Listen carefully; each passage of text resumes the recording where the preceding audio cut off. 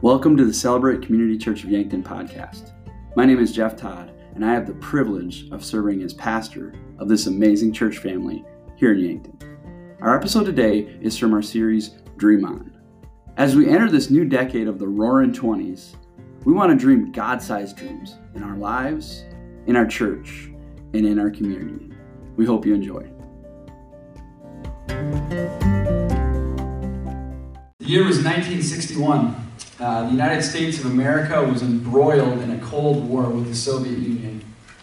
There was an overwhelming sense of fear, doubt, and mistrust. You see, just 4 years earlier, the Soviets had shocked the world by launching the first satellite, Sputnik, into space. Everyone in the world could hear its signal, which only increased the fear. Then on April 12, 1961, the Soviets sent Yuri Gagarin into orbit, making him the first human being ever in outer space. At that time, the U.S. space program was a far distance behind, and this achievement would now only increase that gap. Then on May 25th, 1961, President John Fitzgerald Kennedy stood before a joint session of Congress, and he cast a vision for the United States of America to be the leader in space exploration. He then issued the now famous national goal that before this decade is out, we would land a man on the moon and return him safely to the earth. You can hear Kennedy saying that, can't you? You almost want to say it like that, right? Return him safely to the earth. Kennedy said this: "No single project in this period will be more impressive to mankind or more important for long-range exploration.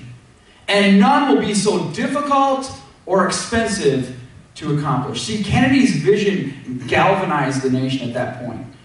It took all of the nation's best resources, all of their top people, and put them on this one goal. This vision for Kennedy struck further into our nation's heart in November of 1963 when he was assassinated.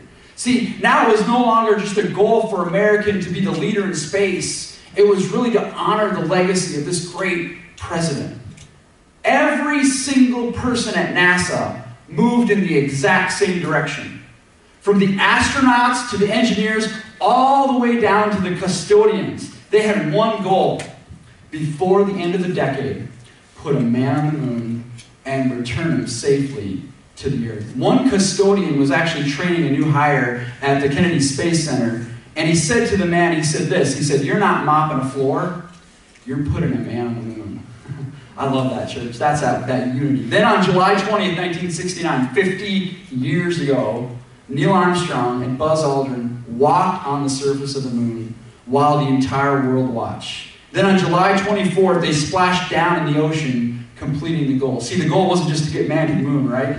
The goal was to get him safely home. And that was just as challenging and more often forgotten. Now, why am I telling you that, church? What are we talking about here? We're starting a brand new, I'm calling it a church-wide campaign called Dream On, where we're really asking the question, what are those God-sized dreams for my life, for this church, and for our community? And see, I wondered what it would be like if all of us in this room were as fully devoted to God's kingdom as we were putting man on the moon. Because see, remember how Kennedy said no single mission was going to be more important for that period? I can't think of a more important mission than spreading God's kingdom in our community and in our world. And if you were here last week, I want to thank you for coming back.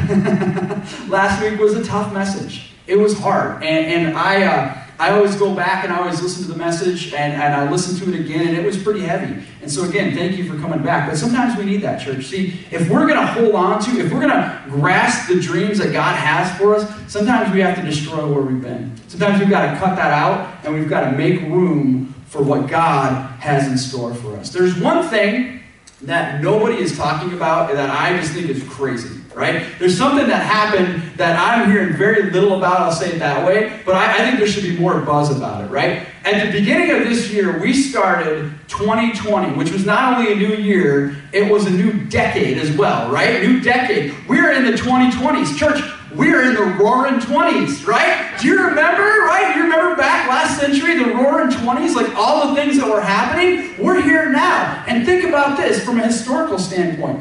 Everything that happened in the 1920s would literally shape the entire rest of the 20th century. And some historians agree that the 20th century was the greatest century in human history. Church, I'm here to tell you, you ain't seen nothing yet.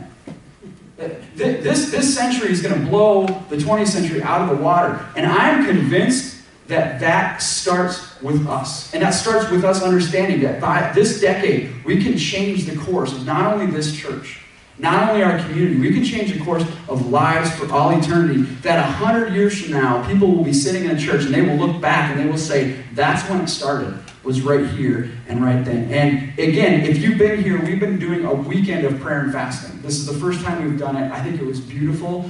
Oh my goodness, this morning back there in our kids' area at 9 o'clock, there was a group of people. I don't know how many there were. There was quite a few people that were there. If you were there, thank you for being part of that. It was a powerful moment of prayer. And throughout this weekend, we've been meeting together and talking about that. And we're preparing for what God has in store. So I'm real excited for what God has in store. But church, as we're launching this today and we're kicking off this campaign, well, the one thing I want to help you understand is there is going to be a cost. There's always a cost for following Jesus Christ. If you want to reach your goals and you want to achieve that, there's a price that needs to be paid. C.S. Lewis says this: the one thing Christianity cannot be is moderately important. The one thing Christianity is not is moderately important. See, I don't think that we struggle coming to church. I think that's a myth. I don't think we struggle going to a life group. I think that's false teaching. I don't believe that we struggle reading our Bible or praying or any of that stuff. I think all of that is just a smokescreen to really understand this one thing. Jesus Christ is either Lord of all or he's not Lord at all. And what I think it is, I don't think we've settled that question in our hearts. See, if you struggle with any of those things, I would just challenge you in this series and this Sunday. Is he Lord of all? See, there's only room for one on the throne of your heart. And it's either going to be you or it's going to be him. We have to decide, is Jesus Lord of all or is he not Lord at all? There's going to be a cost. There's going to be a commitment that we need to have. One of the things that God ordained when he called his people, and starting all the way back in Genesis 12 with Abraham, there was a covenant that God had with his people called circumcision. Okay? Now, there's a lot of parts in the Bible that people struggle with, like was there a Noah's Ark? Was there a Garden of Eden? All that stuff. Here's the one thing. For me, it's circumcision. All right? That's the one thing that I struggle with, because as a dude, I'm just being honest. I'm like, really, God? Okay? There couldn't be any other way. That was it. That was how you signed it. That's how you did it. I mean, I'm just wondering if that was the case, right? Because I mean, I hear the other thing that I hear is the Bible is biased towards women, right? Not in that case, it's not, right? All the ladies say, "Amen," right? And all the guys say, "Ooh." We don't want that, right? I still remember when my two boys, when they got, I was like, I don't even want to be in the room. I don't want to think about it. That's what God said. That was his sign. That was his covenant, was with mankind. There's going to be a cost. And church can help you something that's going to hurt, right? Joshua, when he brought the children of Israel into the promised land, after 40 years of wandering the wilderness, after an entire first generation passed away because they didn't claim the promises of God, the first thing Joshua said, the first thing God told Joshua to do is to take all the men and renew the covenant of circumcision. You know what I'd have said at that point? I'm going back to Egypt, all right? Like, that's what he did. And that doesn't make a lot of sense from a human standpoint, but it makes all kinds of sense from a God standpoint. Because I want to unpack something for you here. And again, I'm not trying to go down an inappropriate road, so please don't go there. But what I want you to understand is this. How do you prove you're circumcised? There's only one way to do that. And why I ask you that is because I want you to understand this question. Are you willing to be that vulnerable before God? That's what I think circumcision is about. I think it's about being as vulnerable and as open before God as we can possibly be. Because if we want to have the dreams of God, it's going to cost us something, church. Dietrich Bonhoeffer, if you're not familiar with that name, he is an incredible pastor, an incredible author. He was born in Germany, but he escaped right about the time the Nazis were taking over, fled to the United States of America, wrote some amazing, incredible books, like I already said. But an interesting thing about Dietrich Bonhoeffer, if you're not familiar with him, what he did was right before the war broke out, he actually took the last steamship from the United States and went back to Germany to live in the land of Germany during the Nazi regime. And a lot of people were like, why are you doing that? That's crazy. Look at what Bonhoeffer says about this. I want to read this directly from him. I will have no right to participate in the reconstruction of Christian life in Germany after the war if I do not share the trials of this time with my people. Christians in Germany, listen to the vision that he had for his people.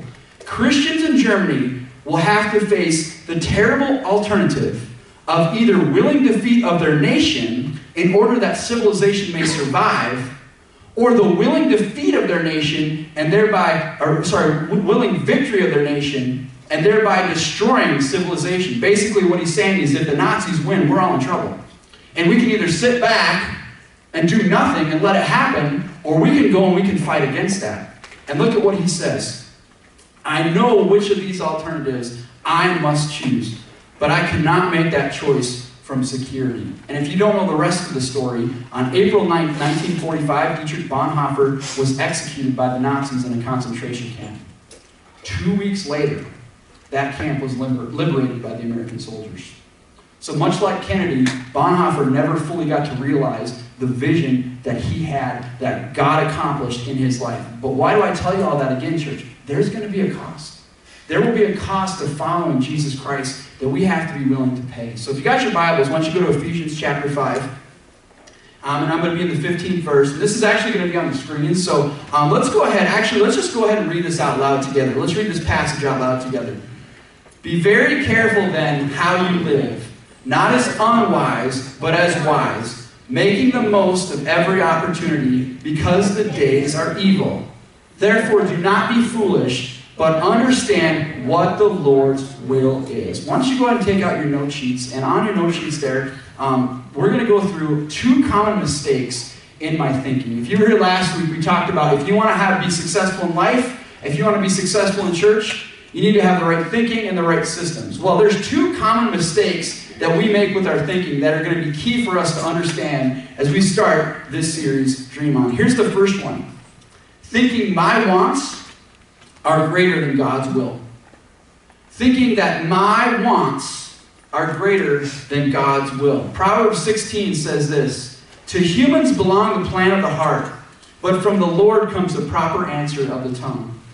All a person's ways seem pure to them, but motives are weighed from the Lord. If I can put that another way, we all think our motives are pure. Everything we do we think is right, because if we didn't think it was right, we wouldn't do it. We'd stop doing it, right? But God always knows our heart. He weighs our motives and sees what it is that we're actually wanting to do, what our heart is, how we can do that. We all want things. And church, that's not a bad thing. All of us have our own wants and desires. But are those wants and desires mine, or are they God's will? We have to answer that question. And if you've been here, you've heard me say this before. I didn't want to plant a church. If I'm being 100% honest with you, I was fine where I was at. If you're a guest, my wife and I lived in Sioux Falls for 15 years. We had just bought our dream house.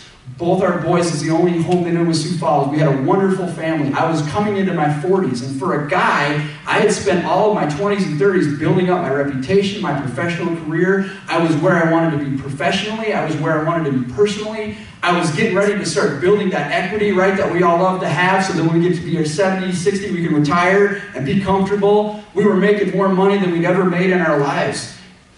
And that was where I wanted to be, and I was okay with that. And then God came along and he said, but I want more for you, Jeff. I want more for you, Jeff.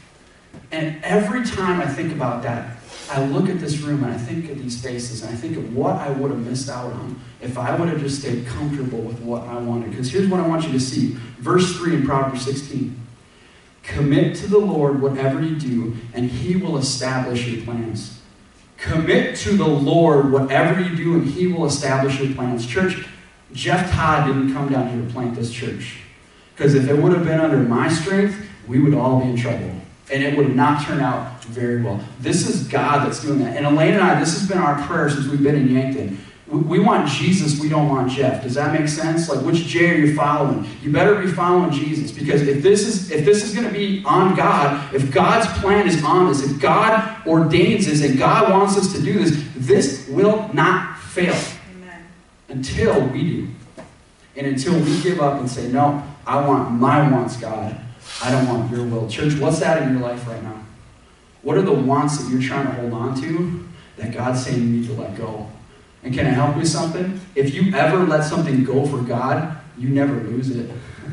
You always get more back. Not a day goes by I do not have one bit of regret ever since we moved and we made that decision. I am just grateful and thankful all the time. And church, I can't wait to see what God has in store for us. If God doesn't want to be first in your life, I'm going to say that again.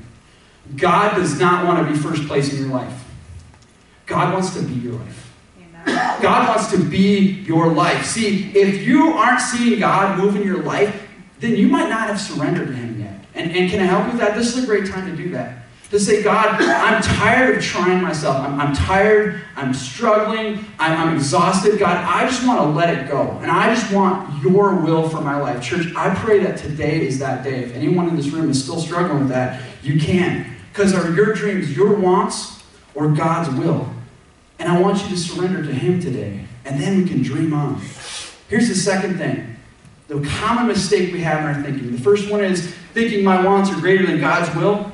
Here's the second one, thinking there's a tomorrow. One of the things I love about Jesus is Jesus would always do a lot of teaching in stories. If you hear the biblical word for that is parable. We don't use that word a lot today. But basically what a parable is, it was a lesson that Jesus was teaching in the form of a story. It's one of the reasons why when I preach with a lot of stories. Because that's how we learn and that's how Jesus did as well. So this is a story, a parable that Jesus shared with His disciples one day. I'm in Luke 12. In the 16th verse, the ground of a certain rich man yielded an abundant harvest. He thought to himself, what shall I do? I have no place to store my crops. Then he said, this is what I'll do. I'll tear down my barns and build bigger ones. And there I will store all of my surplus grain.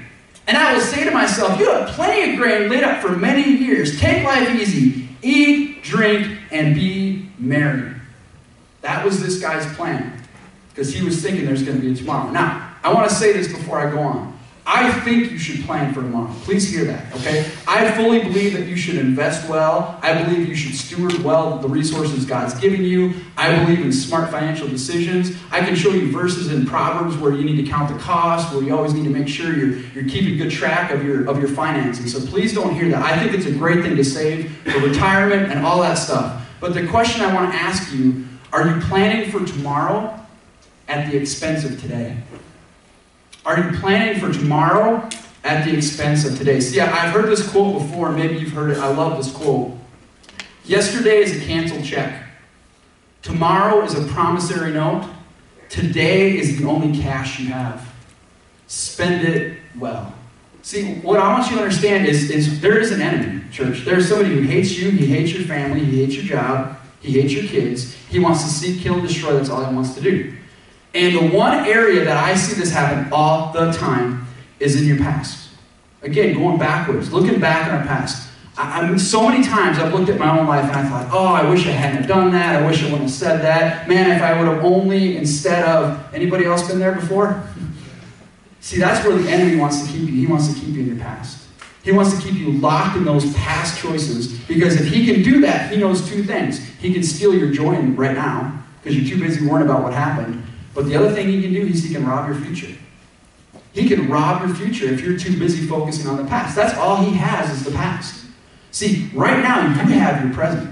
You have the ability to make that choice to see where your focus is, where your attention is, where your time's going to be. You know who owns your future? God does. God's got your future. And church, man, if I could give you one thing for this series, God has amazing things planned for you.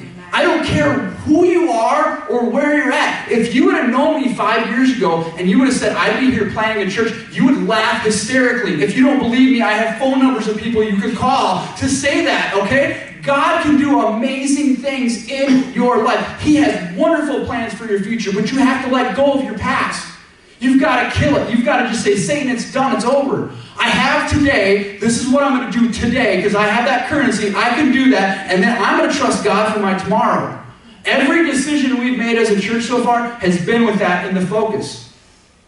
God has your future, church. He wants to have that. See, the other thing, if you go back to the story again, back in Luke 12, I think it's interesting, the thing that I never noticed before about this lesson. But I had it pointed out to me when I was studying for this message, and I went, that is just amazing. This man wasn't prepared for a great harvest. Did you notice that? He planted all these seeds. He probably, in his mind, was probably thinking, well, I'll probably get about this much, right? But God blessed him over and above what he had. He wasn't prepared for a good harvest. And maybe, this is an interesting thought, maybe God did that on purpose. Maybe God said to him, listen, I'm going to bless you over and above what you can even keep. And what I want you to do with this, and this is me just reading into it, so you can take this as a will. Maybe God was going to say to this guy, because I blessed you over and above, I want you to give the rest away. You don't have room for it anyway. Well, who are you trusting in? Your barns, or are you trusting in your God? See, maybe I blessed you to be a blessing to other people so that you can grow. See, this is the thing that I struggle with in our country. We are the richest country that has ever existed in the history of the world. We are so spoiled rotten in this country. We have so much. If you make minimum wage, all right, if you live under what we would consider poverty, you're in the top 80% of richest people on the planet. Just by getting born in the United States of America, you've hit the lottery. And you are so blessed, and you are so, we have so much in this country. But the question we have to ask ourselves is, how much of that is for me? How much did God bless you to be a blessing to other people? And I think that's the problem in the church. We want to hold on to it. We want to keep it for ourselves. See, I've worked hard for this, and I've got all this stuff. It's mine, God. I can keep it.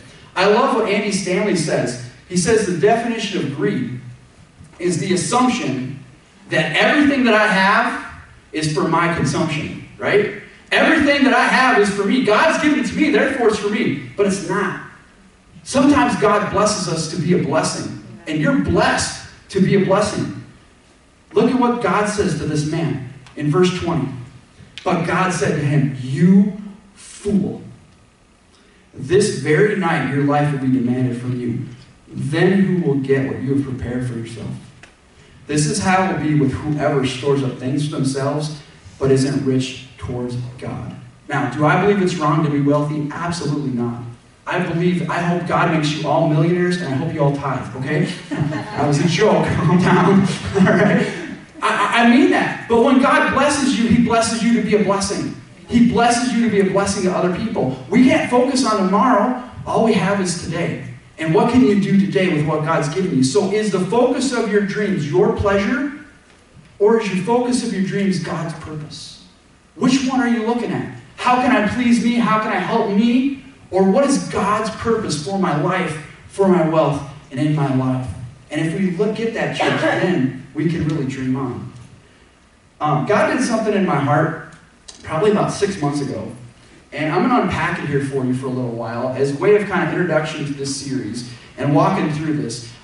We've been in Yankton now. It kind of struck me. This was our third Christmas in Yankton. That blows my mind.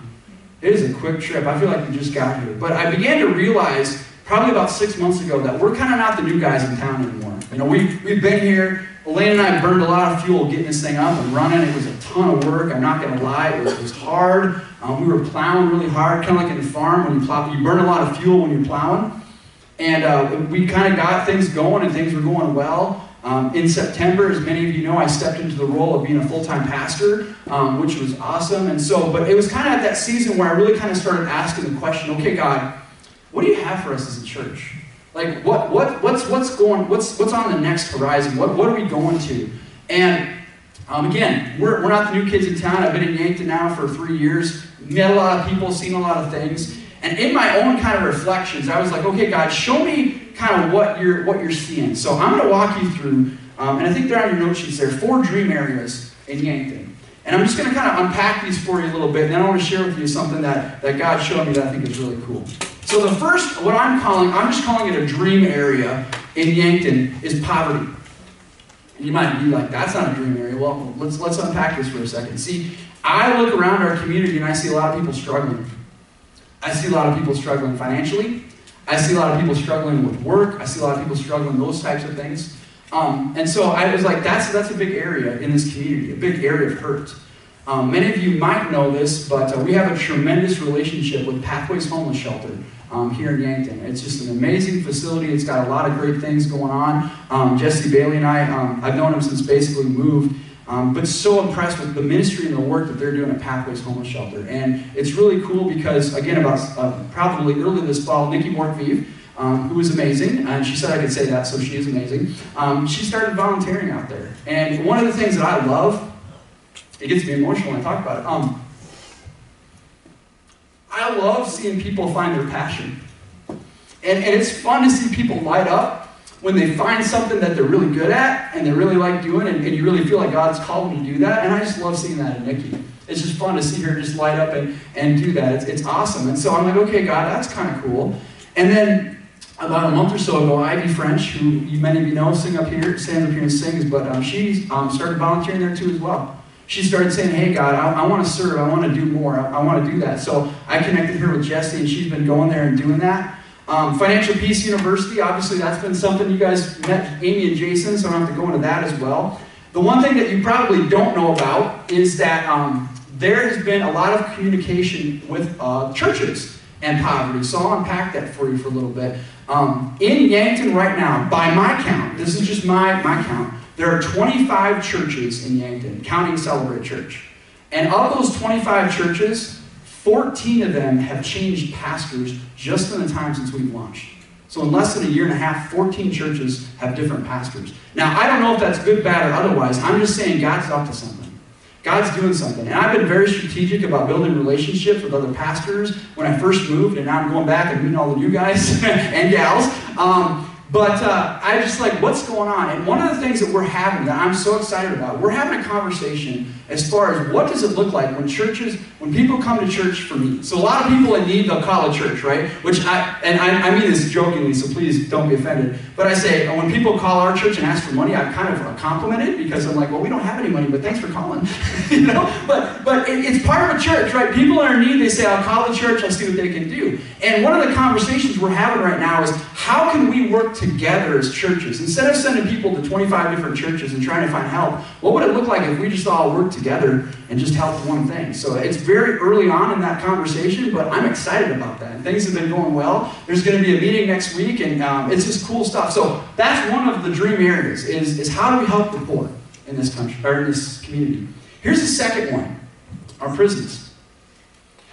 Now, I knew this before I moved down to Yankton, but I'm sure you know it as well. Prisons are a big deal in our community.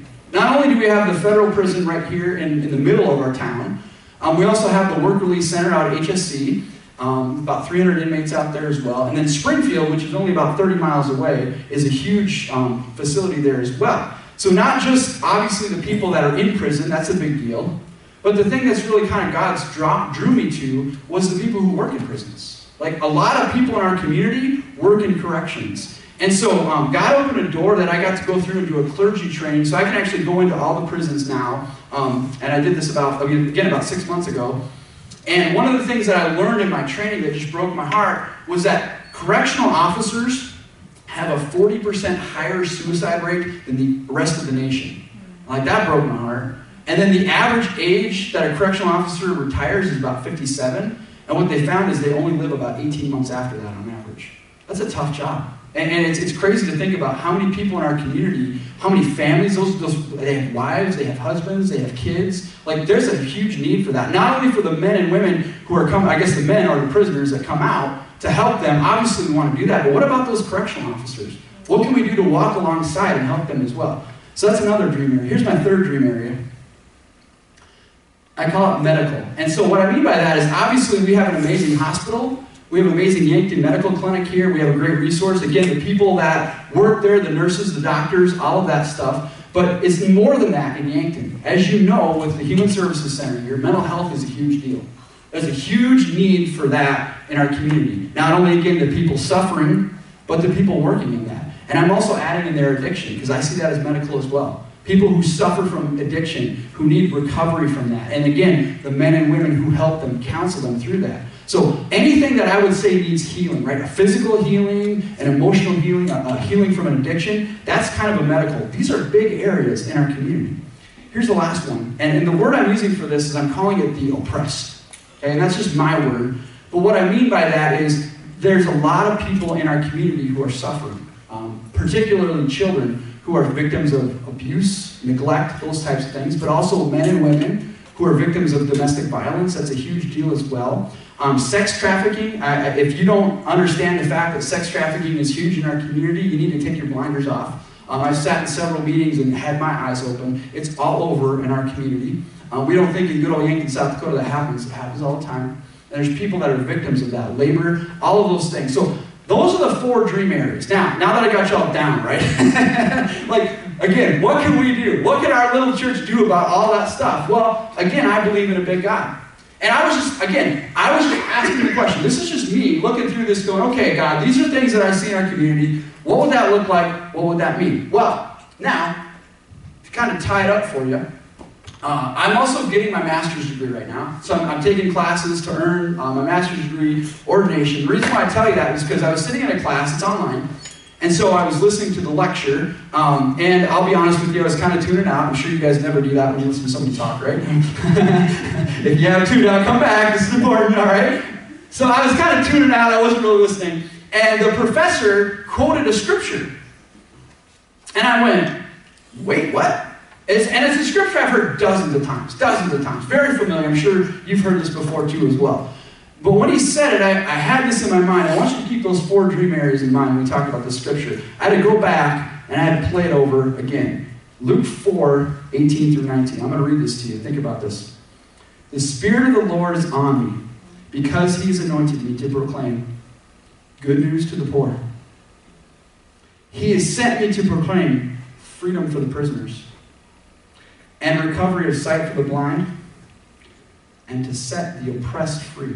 Amen. To proclaim the year of the Lord's favor. And I can't tell you, you could have hit me with a 2x4. I just went, whoa. And even as I'm preaching this now, like the hair in my neck is standing up, and I just went, oh boy. And I went, God, I don't know what this means. And he said, do you trust me? I said, yeah. And so this is the vision that really God has shown me, and seeing that and understanding these areas and knowing that God has called us to this community in this time and in this way. And what I want to ask you is, are your dreams more your wants or God's will? See, my wants would probably not be any of that, but that's God's will. What's the focus of my dreams? My pleasure or God's purpose? Now, I want to say something before I go on because I think this is key.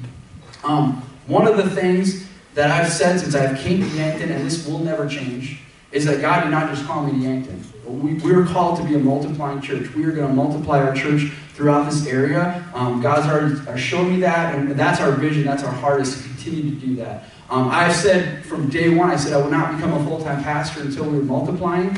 God did that about 6 months earlier than I thought, and now we're in Lake Andes, and I can do both of those things. That's fantastic.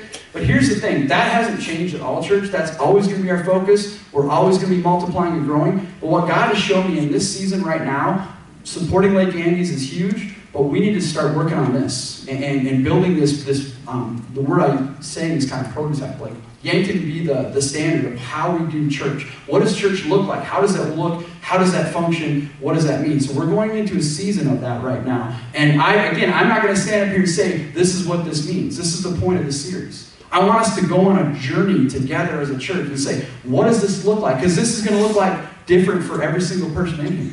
What this means. That's why I'm bringing in different community leaders that are going to share with you different things about this so we can understand that. I mentioned this last week, but I'll go ahead and say it again. Jesse Bailey is going to be here one of the Sundays. We're going to learn about Pathway Shelter for the Homeless and just find out the information, what that means. Desiree Johnson and her operations director, Stacy, will be here 1 week. Domestic violence shelter. People that help the oppressed. It's a wonderful, wonderful ministry in our town. Lisa and I got a chance to go there and meet with them and talk with them a little bit and just the stuff that they're doing. I don't know what that means, church, but we're just having a conversation. Amy Leone, I mentioned, our city manager, will be here one Sunday. Great questions to ask as far as what does it look like in the community? What are all those areas look like for her as a city government leader? Dr. Wayne Kendall is going to be here, superintendent of Yankton School District. We're going to unpack that. What does that look like in our schools? Because guess what? Our school district is affected by all of that stuff, right? The kids live in homes with correctional officers. There's prisoners that come here. There's homeless kids that come here. We have homeless kids in our community, church. That should break your heart. It breaks mine. And again, because your life isn't about you, right?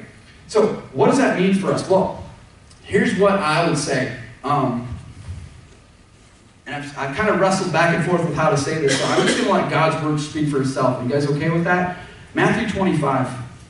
Again, Jesus is telling a story, and I want to share this story with you that Jesus shared in Matthew 25, verse 34. Then the king will say to those on his right, "Come, you who are blessed by my Father. Take your inheritance, the kingdom prepared for you since the creation of the world." Now listen to this. When I was hungry, you gave me something to eat. I was thirsty, and you gave me something to drink. I was a stranger, and you invited me in. I needed clothes, and you clothed me. I was sick, and you looked after me. I was in prison, and you came to visit me. Then the righteous will answer him, Lord, when did we see you hungry or feed you? Or thirsty and give you something to drink? When did we see you a stranger and invite you in? Or needing clothes to clothe you? When did we see you sick or in prison and go visit you? The king will reply, truly I tell you, whatever you did for one of the least of these brothers and sisters of mine, you did it for me. I'm going to go ahead and invite Kathy to come on up here. And while she's doing that, I just want to ask you the question, church, what does this mean for you? Well, we're asking the question to dream on. What are the dreams for your life, for our church, and for our community? And my job is not to stand up here and tell you this is what we're going to be doing, this is where it's at. I really do. I want this whole thing to be on a journey with us together as a church to say, what does that look like in my heart? Because I can tell you with 100% accuracy, we live in a community that is dying for a church, God's church to stand up and say, this is what we are. This is how we love people the way Jesus loved people. This is what Jesus called us to do. And I want to be a church that does that. I want to be a church that loves that. And it starts, if I can give you one thing for today, it starts right here. And just being here every Sunday. Thank you for being here. Continue to come. I just encourage you, pray for one person in your life who doesn't have a church home who can come here and be here. I had 3 conversations this week with people who don't have a church. And I've been praying. And the cool part is I don't invite them. I just tell them who I am and what I'm doing. And I just let God do the work. So if you feel uncomfortable about that, don't. Just find somebody in your life who you have a relationship with that you can say, hey, I really think that this would be good for you to see. And really start praying through what these dream areas are going to be for us. One of the things that I'll mention this now. Next week, I'm not going to be here. Now, I don't usually announce that when that happens, but I'm specifically doing that this week to let you know something pretty important. You want to be here next week.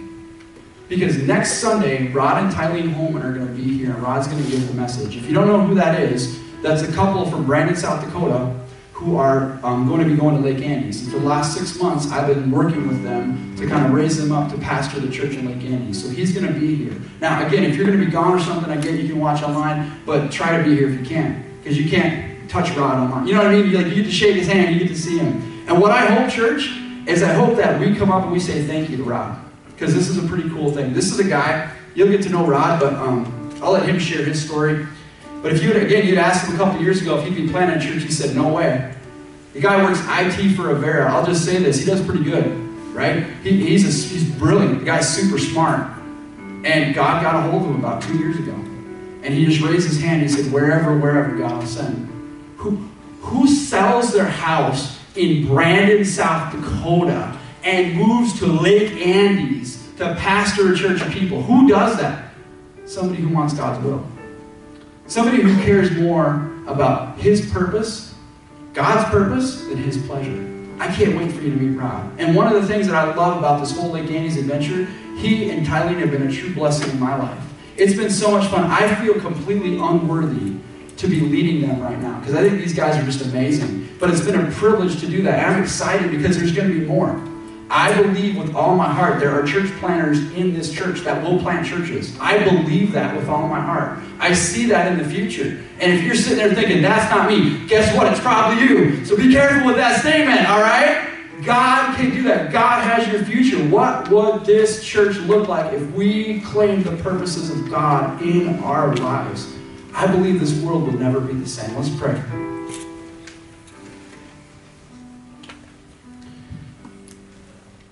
God, you have such amazing dreams for our lives. Thank you so much, Jesus, that on the cross of Jesus Christ, when you died for us, you leveled the playing field. You said your past is forgotten. If there's anyone in this room right now, in the sound of my voice, either in this room or watching online or listening as well, and they feel like they can't overcome their past, I pray that this moment right now they would lay that burden down. They would cast that doubt and that fear at your feet, Jesus. And they, maybe for the first time in their lives, that they would truly surrender to your will. And God, I pray that that would happen right now in the hearts of somebody's mind. Because God, you're either Lord of all or you're not Lord at all. It's not one or the other. It's one or the other. You got to decide. Help us to answer that question. Because when we surrender to your will, God, it's no longer about our pleasure. It's all about your purpose. And we'll go wherever, whenever, do whatever for your glory and for your kingdom. God, I thank you for Rod and Tylee Holman. I thank you for their desire to do exactly that. And I'm so excited that they get to come here and they get to meet this wonderful family here in Yankton. And we get to pour into them and invest in them. And then we get to see what you're already doing. God, you're already up to something with all these different things that I just listed. Just in the last 6 months, God, what you've shown. God, I believe we are in the roaring 20s. I believe we're just getting started. And I can't wait to see by the end of this decade what is going to happen. Jesus, not one person in this room is guaranteed tomorrow. And Jesus, if this is the last message that I ever preach, I pray that this would be my legacy. God, I look back on President Kennedy and Dietrich Bonhoeffer, and they gave their lives for a vision. And God, I thank you that you've allowed me to come here and to start this family. It's always been you, Jesus. It's never been me. You get all the credit. You get all the glory. But if my time on earth is done, Lord, may that be our vision. That we can do immeasurably more than all you ever asked for or imagined. In Jesus' name we pray. Amen.